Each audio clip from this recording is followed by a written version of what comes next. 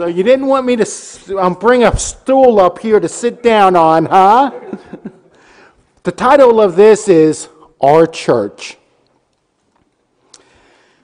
When we read in Revelation, the 7 churches of Revelation is what we call it. Do you realize that those were real, living people, same as we are today? They thought the same way as we did. They believed in Jesus Christ. They followed Jesus, and they worshiped the Father as we are worshiping the Father. If we went back in time to then, it would be just as normal as now, or if they came here, we'd be worshiping same as they do in the way of praising and honoring the Father. They were no different than we are today. And the way they think, the way they act, the way they believe, they are no different than us today. The letters that was written to congregations and not an individual. Jesus looked at the congregation as a whole and said, "This is what I think of this congregation as a whole." It is how they appeared to Jesus. And that's what he wrote. This is how I see you. What we're going to do is we are going to look at these churches and ask ourselves, which one of these churches do we fall under, or how does God look at us as a church today?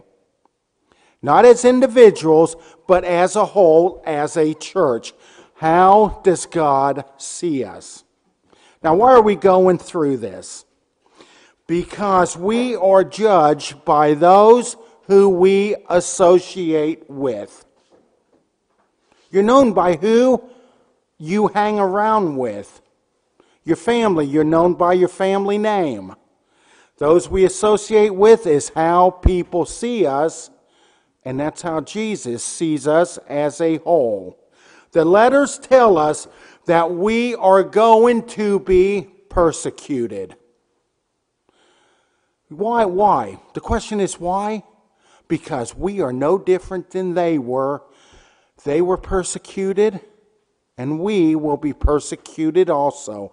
The question is, are we prepared to be hated, to be persecuted, to be thrown into jail, and even to be killed? Have we prepared ourselves for that, the same as they had to prepare for it, because they were living through it? Are we preparing ourselves for those events in our lives and as a church? Are we preparing our minds to endure the trials that we are going to face? Just remember this: God will not test us beyond our limits. So what we read about these churches, they were not tested beyond their limits. Same as when God tests us, we are not going to be tested beyond our limits.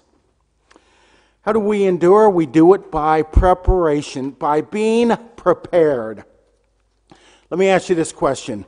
If they told you right now, go out and start running a marathon, could you do it? No. Number one, you've got to prepare yourself mentally that I have to run a marathon. And secondly, you have to prepare by running and getting in shape to do it.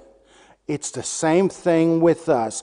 Are we preparing ourselves to endure what God says we can endure?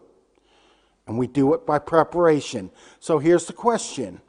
What kind of a church are we? I'm talking as a whole, not individually, but as a whole. What kind of a church are we? Can you describe our church? And how would you describe it? Would you say we are a warm church? A church that is accepting. A tolerant church. A live and let live type of church. Don't make waves type of church. What kind of church are we today? Now, we're going to turn to Revelation 2, but remember this, all of the churches in the beginning, to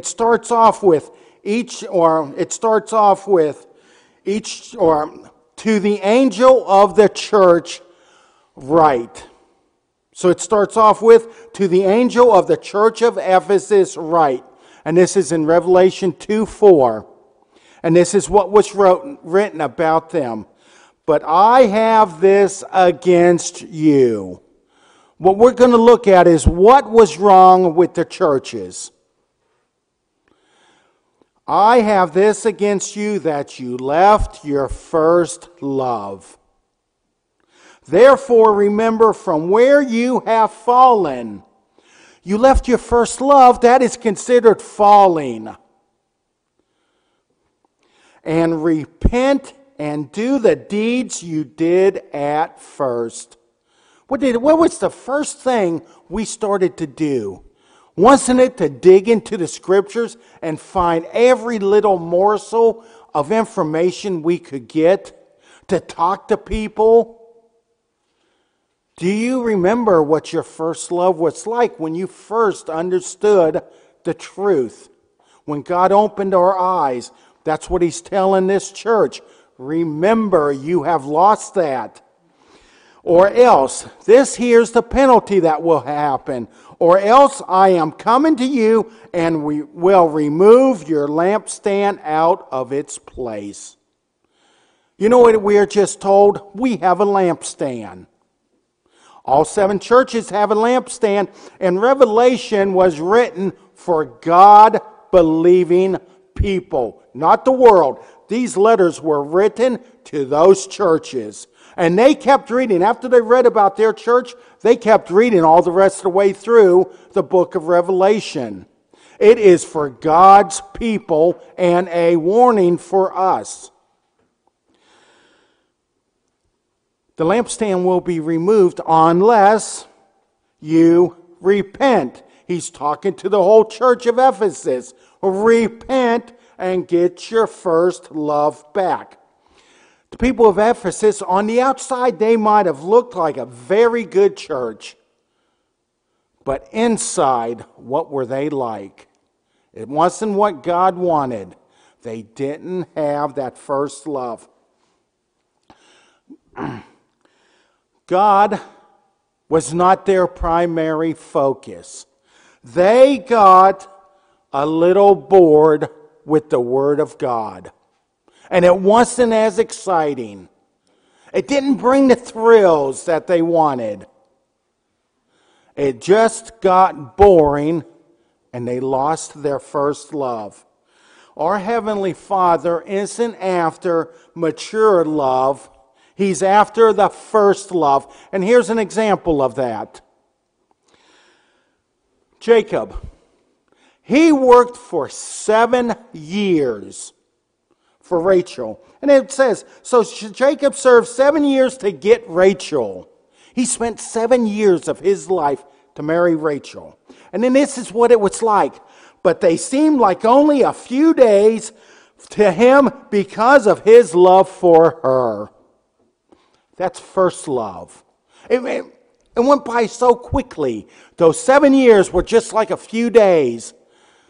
But what happened when he got mature love? Because we did get that. Does it say the exact same thing about the next 7 years he had to work for Rachel after he had married her? Before he married her, those years just flew by. But it sure doesn't say the same thing afterwards. Before, he was working toward a goal. And in the last 7 years, he was paying off a credit card. Exodus 19:7. This is the tribe of Israel. They're wandering in the wilderness.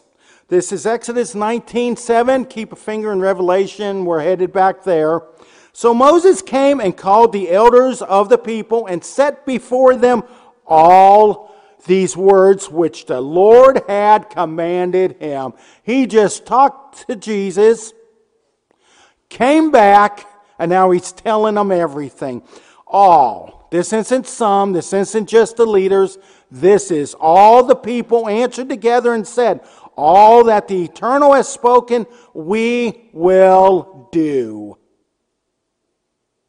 That's first love. They wanted to do it. They said, we will do it. There was an excitement. And Moses brought back the word of the people to the Eternal. That was us when we first learned the knowledge of God. We wanted it so badly we even got baptized because we said, I will commit my life to you. Exodus 36:5. This is when Moses said, hey, everybody start donating so we can build the tabernacle. And he told everything that they needed. The hides, the jewels, the linen, the brass, gold, all of that. And then this is what happened. Well, all the collectors, the people collecting all of the offerings. And they said to Moses, the people are bringing more than enough for doing the work the Eternal has commanded us to do. After Moses had given an order, they sent a proclamation throughout the camp. No man or woman should make anything else as an offering for the sanctuary. So the people were restrained from bringing any more. Not only did they want to bring some, they had to be restrained from bringing any more. Is that how we are with the Word of God? Do we have to be restrained because we are studying it too much? Oh, stop studying, let's go eat. As when Jesus was talking to the crowd, and the disciples came and said, hey, we got to let them go so that they can go get something to eat. Those people weren't worried about food. They wanted the Word. The disciples were the ones worried about food. The people wanted the food that Jesus was giving them, the Word, the truth, the way to live your life. Are we that excited? Do we have that much passion? Or have we kind of lost it a little bit? It's a little on the boring side. Don't be like the church of Ephesus. That's not what we want to be known as. How excited are you for the Father's Word? Do you lust after it? Just can't wait to get enough? Or is it something, well, Sabbath is coming. I'll get it then. I'll get my daily dose on the Sabbath.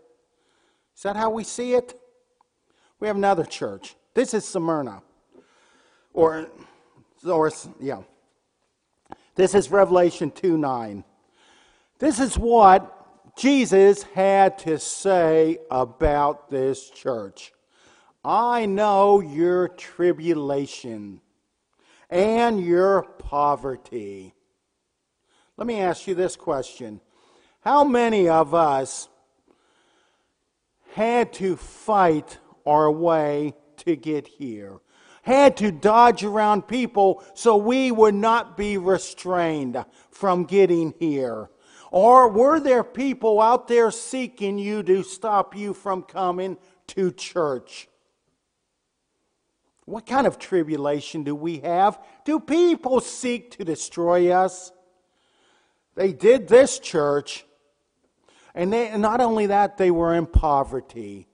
That meant they didn't have a lot of worldly goods. Because here's what it's continued.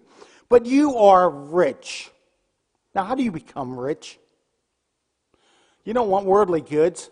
Because the minute you die, that's useless to you. Your riches are up in heaven. Where is your heart? That's where their riches was their heart, their thirst, their hunger.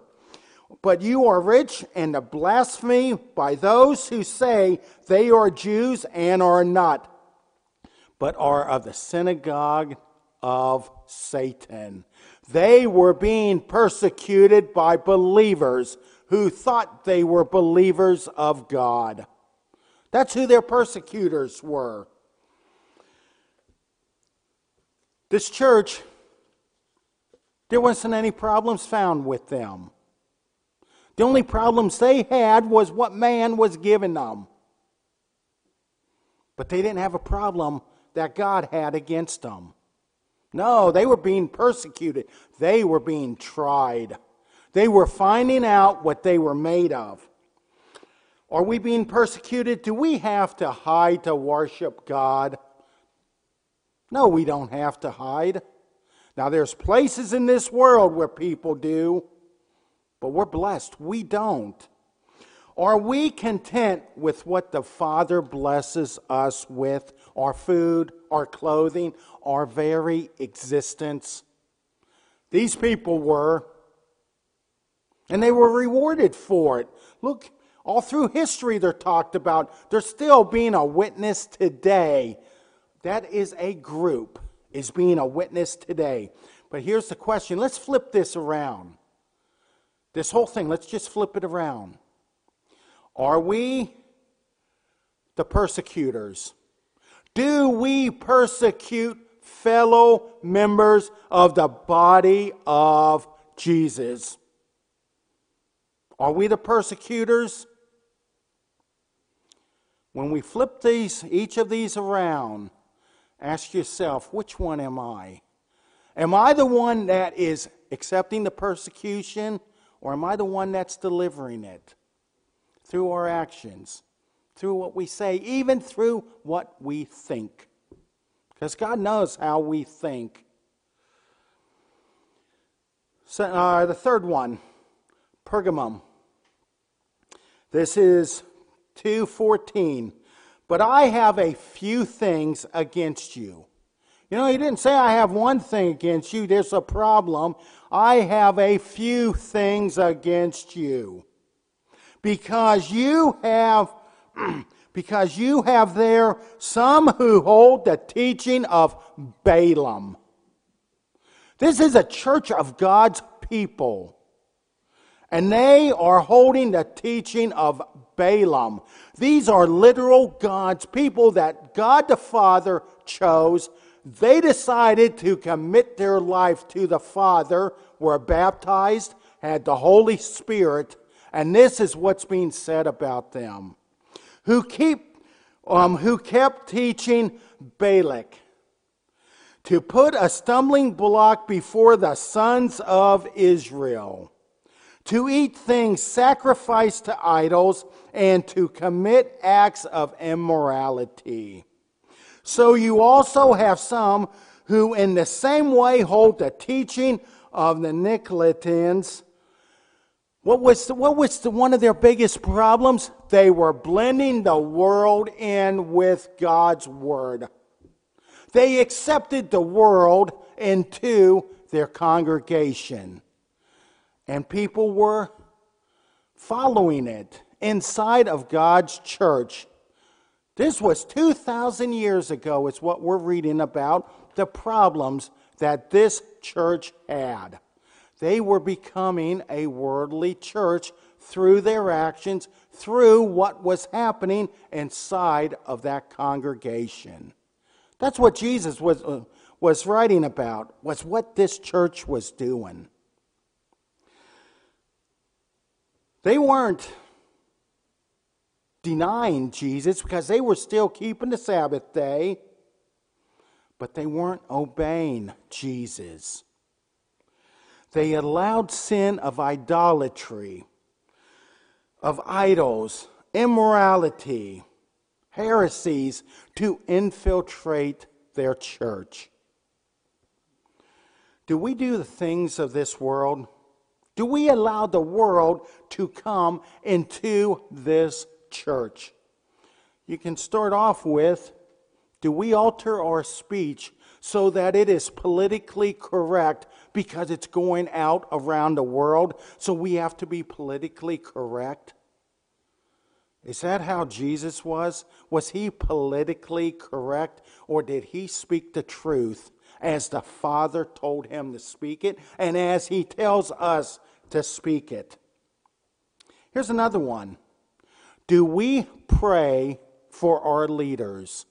The president, the vice president, all the way down to whatever the lowest elected.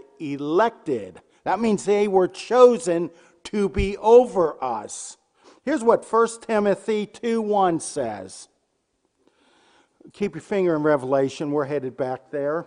It says, therefore, that means pay attention, I exhort first of all that supplications, prayers, intercessions, and giving of thanks be made for all men. Not some, not part, only those I like, only those I want, but all men, for kings, that's your leaders, and all who are in authority, including the cop that gives you a ticket for speeding when you were speeding. You knew you were speeding, but you're mad because he gave it to you. If you ever got a ticket, that's generally how you feel. Do we respect and pray for that cop that just gave us a ticket that's taking money out of our pocket? For those elected officials that we just dearly wonder why God put them in office? He did it because it's His plan. Not our plan, His plan. This is Timothy. He's writing this. That we may lead a quiet and peaceful life in all godliness and reverence, for this is good and acceptable in the sight of God our Savior. This is Jesus who is telling us, I put those people in office, the Father put them in office. Why are you not praying for my plan that we all want to have fulfilled? This is only part of God's plan. As Abraham was told, your descendants are going into Egypt and they are going to have hardship. Pharaoh was a tool to fulfill God's plan. All of these elected officials, all these people in authority, they are only tools of the Father. And He says to pray for them because it's getting His plan accomplished. Let's go on to the fourth church. Thyatira is the name of this church. Revelation 2:20. But I have this against you. They have something wrong with them. See, first Ephesus had something wrong. Then the second one, something good, Samaria. And then all of a sudden we had something bad. And now we have something bad again. But I have this against you, that you tolerate the woman Jezebel, who calls herself a prophetess and who teaches and leads my bond servants astray. Those are followers of the Father. This person is leading them astray so that they commit acts of immorality and eat things sacrificed to idols.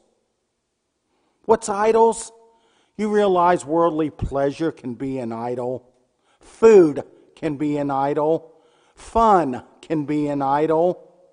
Anything you put above the Father is an idol. Anything that distracts you from the Father is an idol. 21, I give her time to repent. They're given time. Here's what He's doing. Here's how much love God has for His churches. I gave her time to repent, and she does not want to repent of her immorality. A woman was called out, given time to repent, and did not want to repent. That is a problem that this church had, and they were tolerating it. Do we have that kind of tolerance? This was a tolerance church, allowing false doctrines to be preached or to be taught. That doesn't just have to be preached. One-on-one is teaching someone.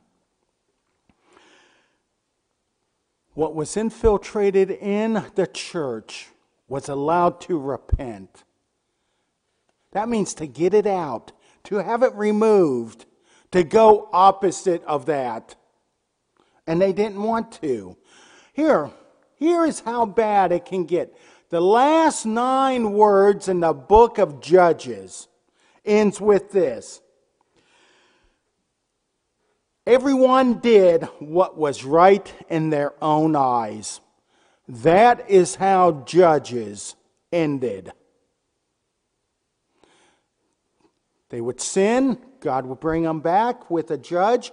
Then once when that judge died, they would sin again, just to repeat over and over and over, to where that's how the book of Judges ends.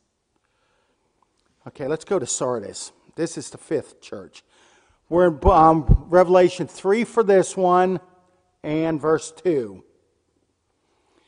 Starts off with a warning. Wake up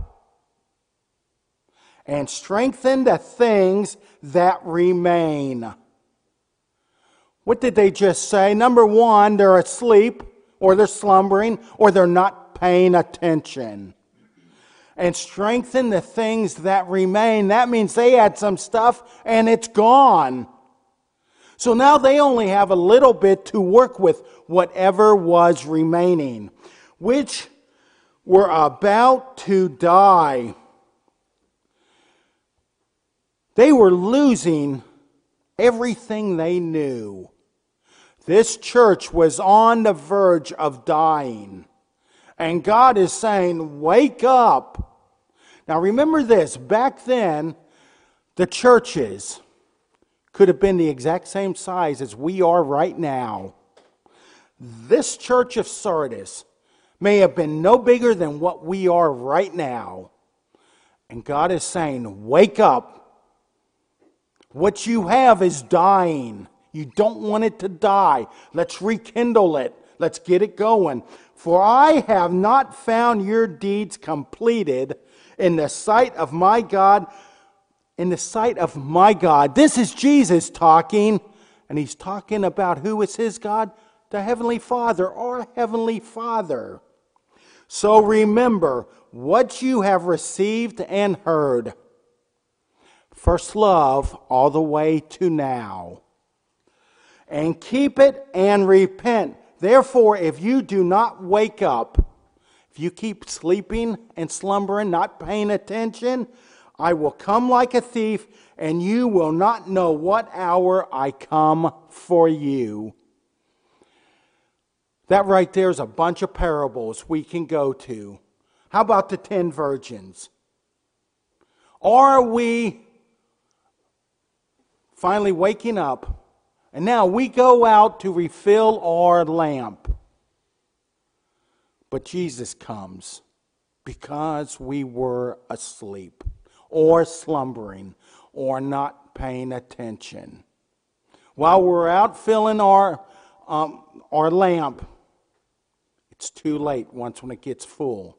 He's telling us right now, the church of Sardis was given some more opportunity, because if you're told to wake up and to repent, you are given time.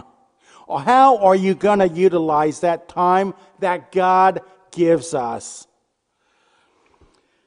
How about the parable of the talents? One had 10, one had 5, and one had 1. Or it was 5, 3, and 1. I forget at the moment. But they each had a talent, or some talents. One of them had 1. What happened to his? He buried it. He was Sardis, letting it go to waste.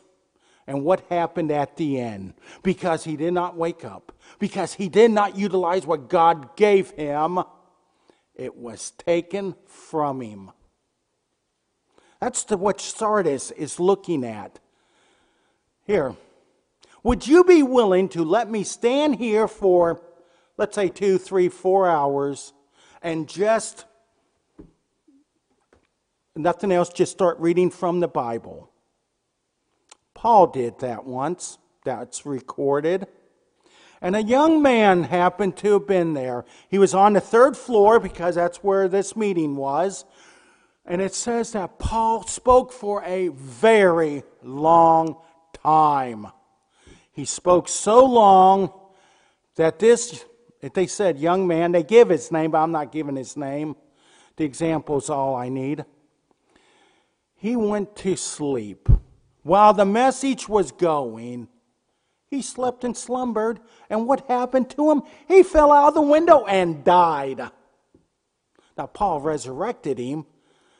But that's the example of if you sleep, you don't wake up, what happens? Sardis is told, wake up, quit slumbering. Let's go to the next one, Philadelphia. Revelation 3:7. This is the one that everyone wants. This is what everyone says.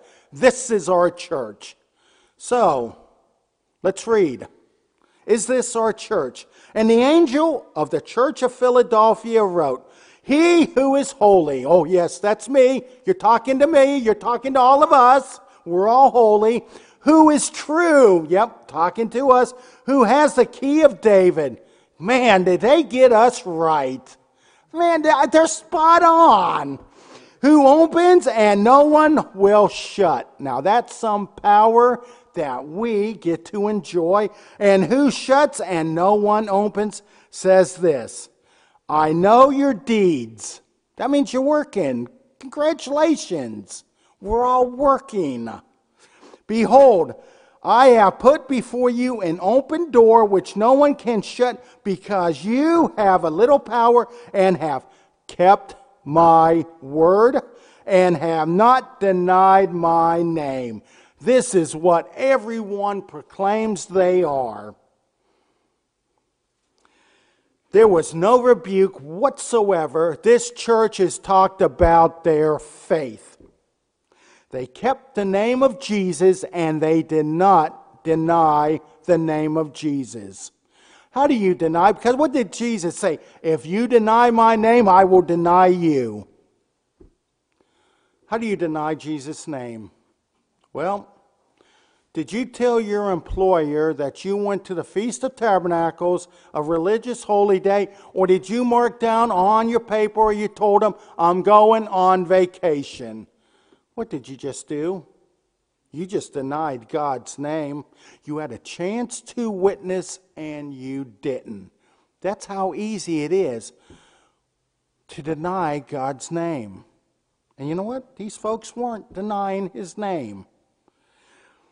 They did not, because it ends with, I have not denied and have not denied my name. Do we deny God's name through our actions? Through what we say? Does our language sound exactly like the world's language?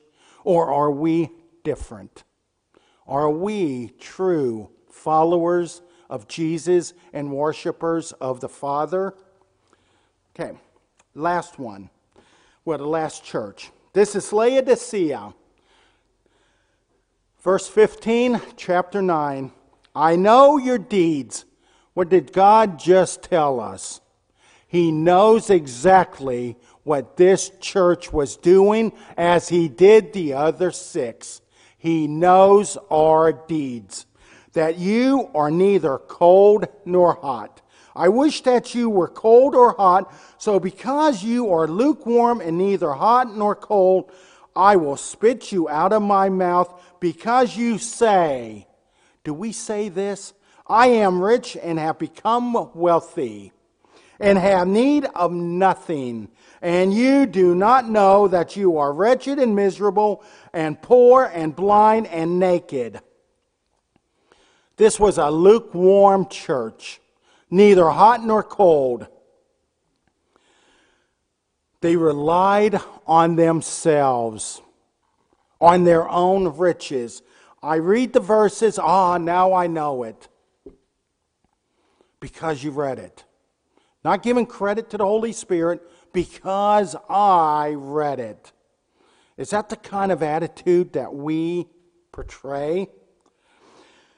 They relied on their riches and things of this world, and what did it result in? Being lukewarm.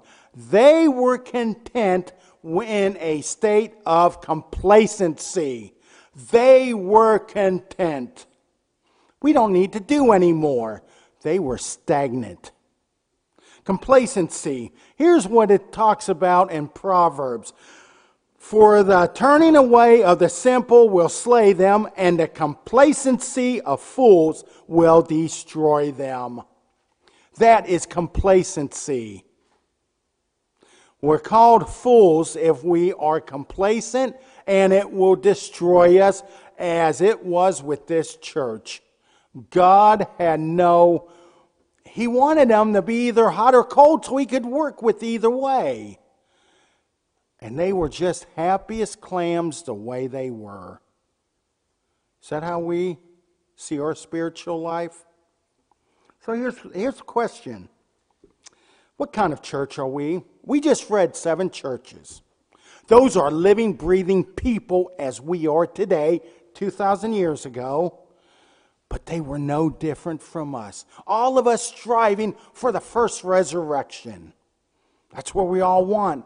The first resurrection. Every one of those 7 churches were identical to us in that we all believe in Jesus Christ, we all believe in the Father, and we all believe in the Holy Scriptures. What does God say about us? When God looks at us, would He say this? Look at this church. I am well pleased. Or does He give us some condemnation? Some corrective actions? That's what it is. They were actions that needed to be corrected. That's a blessing that the Father was giving them an opportunity. So, are we a warm church? Just out of curiosity. I hope the answer to that is no. We are not a warm church. We are a church that's on fire. When God sees us, He sees fire. That's what He's looking for. What's warmth? Laodicea. That is not what we want. If we're a cold church, then God can say, okay, I know where you're at. Now let's get you fired up. Are we a church that's on fire? Is that how God sees us? Are we spiritually dead? God said, wake up. Are we awake? Jesus is coming. Like it or not, He is coming. How prepared are we as a church preparing ourselves? Because it says when 2 or 3 people gather together, God will be with you. Why are you gathered together? To support, to help each other. How did Jesus send out His disciples? By twos. Why? So they had support for each other. So that they could motivate each other. When one starts to get a little lagged, the other one can bring them up. We are to gather together on the Sabbath day. Why? To remind each other that we have a goal and we are part of that goal. Is that why we're here? Are we just at church because we're required, number one, and we like the fellowship? Is that why we're here? Or are we fired up? Because if you're not fired up, if you're not woke up or awake, when Jesus comes, your lamp will be empty. Watch what we bring into the congregation. These churches were warned. Don't have a Jezebel in there. Don't have a Balaam. Don't have anything contrary to the Father. Watch what is set up here on the pulpit. When I gave you some verses. Make sure I did not take those verses out of context. It's very easy to do. Make sure when you are talking to somebody that what they are saying is what the Father would be saying Himself. What Jesus uttered. He only said what the Father told Him to say. Jesus tells us what to say in the Holy Scriptures, so are we saying more than what we're supposed to by adding our own opinions? Jesus and the Father are watching, as He did these 7 churches. Ensure that you and I don't bring false doctrines into this church. Don't twist something so that it's plausible or it's pleasing to ourselves. Churches can fall very quickly. There was a huge organization when I first came into the church. I was born into it. There was a huge church that is totally gone, so far that they worship on Sundays. It can happen. Are we, as of the Bereans, studying and examining daily everything that's said? Are we a tolerant church? Because what we're doing is looking at ourselves right now as a whole. And we have to ask ourselves, how does the Father see us? Are we a tolerant church with doctrines, ideas, suggestions that come into the church and they're allowed to flourish? What does God say about tolerating something contrary to what the Father commands? That's what the nation of Israel kept falling down with. They had something contrary to the Father come into their country, and they ran after it until God had to punish them. Now remember this: if God loves you, He will punish you. If God does not love you, He will let you run off. Have we lost our first love? Is the passion, the desire, the lust to please the Father, is it gone? I mean, we say, yes, I'm obeying God, but is there that hunger too? Do we search the Scriptures, proclaim the word of the Father to everyone? If you're married, what was it like when you first met your spouse? You couldn't stand to be apart from each other, and you always wanted to be together, and the time was not long enough that you were together before you had to go separate ways until you got married. Is that the type of love we have for the Father? Remember, this is real brothers, real sisters that we read about that were going through hardship. Remember this, they had the Jews after them, and then they had Rome after them. These people had to consider what their environment was that they were living in. We don't. We come freely. We move about freely. We can even get on a pulpit and spout out whatever we want. That's the kind of freedom we have right now. But once when it turns, then what will happen? Now, ask yourself this question: how many of those brothers and sisters left because they were offended about what Jesus said about their church? How many of them were mad? How many of them they couldn't take it? And how many of them said, this is a wake-up call for me? That's right, it's a wake-up call for me. Am I going to accept that wake-up call that the Father has given me? Am I going to let my physical feelings, my emotions, turn me away from God just because He said there was a problem in the church that I was meeting in? Are we strong enough to accept the little bit of criticism that God says out of love so that we can correct what is going contrary to what the Father wants?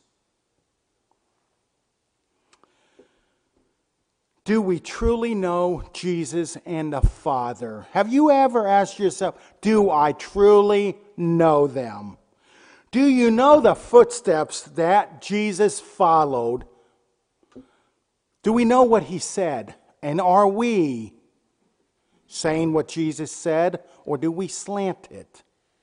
Do we do what Jesus did when he walked this earth?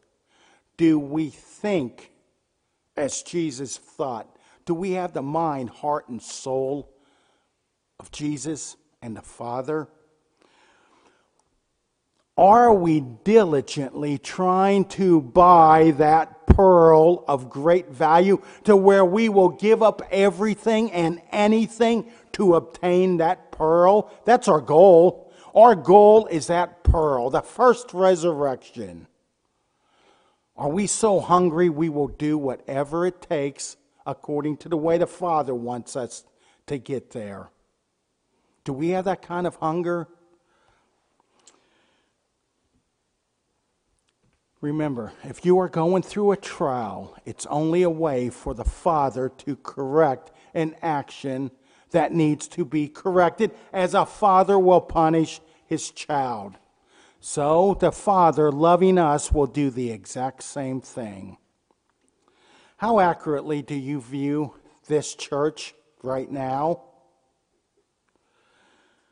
Not through the way we look at it, but the way Jesus looks at us right now.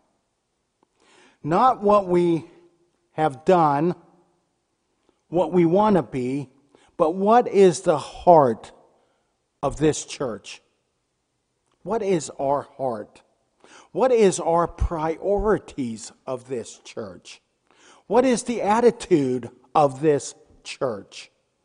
Where and when and how do we draw strength for this church? And lastly, what will happen when persecution comes to this church? We've experienced persecution already. One man died.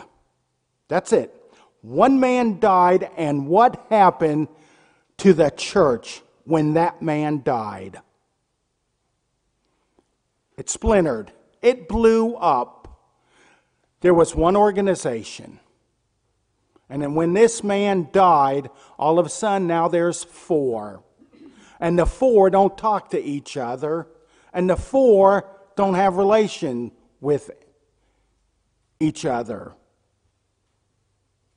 Yeah, when the minister died, the church exploded. They went through hardship. And how did that church respond? We all came from it. We all had our own reasons, and we did what we did because one man died. That wasn't Jesus. No, it was our pastor. What happened? What will happen when something happens to this church? Are we going to splinter and fall apart? I don't know. What does God say? How does God see us? Do you know how to get your first love back? If you've lost it, that enthusiasm's not quite there. How do we get it back? You realize he did not tell a single soul to leave that church.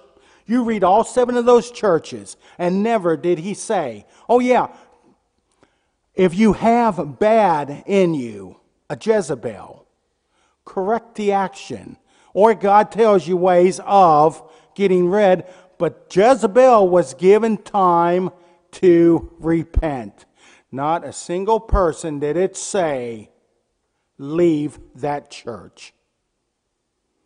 Jesus didn't want people to leave his body. He wants people to congregate on the Sabbath. Do we help each other? If we have a problem, do we help each other? And what are we supposed to do? We are supposed to repent. If something was said today and you said, oh man, that hit me close. Maybe a little closer than I want, or everything I said, you might say, Randy, I'm already doing all that. That's fine. Everyone has their own life. But ask yourself this, is this our wake-up call? Is this a time that God says, look at your church? Repent. That's the first thing we need to do, and we need to open our ears and eyes. How does a church get better? By the individuals inside of that church repenting of whatever they are doing wrong and starting to get their first love and following in the footsteps of Jesus. A church is a body of people, and if every individual in that church has their first love, doing exactly as God says to do, we can become Philadelphia. I'm not going to say it's easy. I'm not going to say it's hard. But through the Holy Spirit and through God, it's plausible. And that's what God wants us to become. And how do we do it? Through repentance, through love, and through only God matters. That's the only pearl that counts. Let's go with Revelation 3:18. Here's a little advice. God is going to give us some advice of how to achieve what He wants us to achieve. Revelation 3:18, I advise you. Now, if God is telling and saying, I advise you, that means we better heed to what He says. I advise you to buy from me my gold refined by fire, so that you may become rich, and white garments, so that you may clothe yourself, and that the shame of your nakedness will not be revealed. The eye salve to anoint your eyes, so that you may see. Those whom I love, I reprove and discipline, as a father should. Therefore be zealous and repent. That's the advice God has given us. How to improve your church? This church, improve ourselves. Be zealous. Get your first love back. And don't squash other people's first love. Open our eyes to God's word and repent and do. Walk as Jesus walked. Revelation 2:10, last verse. Do not fear what you are about to suffer. What did God just tell us? Told us a couple of things. Number one, we are going to suffer. And number two, do not fear the suffering. Behold, the devil is about to cast some of you into prison, so that you will be tested. And you will have tribulation for 10 days. You realize that's a blessing? We were just told that the tribulation has a finite amount of time. 10 days. After 10 days, it's over. It's done. King David was offered punishment. 3 years of famine, 3 months of people going after him to get him, to kill him or whatever, or 3 days of Jesus punishing him. He took the 3 days, a finite amount of time, and he humbled himself so much that God lifted part of that punishment. I believe it was only a day and a half. There's a finite amount of time. So when we have our tribulations, our troubles, when we have those hard times, which none of us want, but God has to shift the chaff from the wheat. Remember, it's a finite amount of time. And concluding on that, be faithful unto death, and I will give you the crown of life. Is that not what we're working for? Is that not what this whole thing is about? Us. And we're doing it as a church, same as those 7 churches were doing it. We are a whole to help each other. To the angel of the church in Ephesus, Smyrna, Sardis, Pergama, Philadelphia, Laodicea, write. And we just read what's written. To the angel of the church of Tomorrow Church of God, right. What is God, what is Jesus writing about us?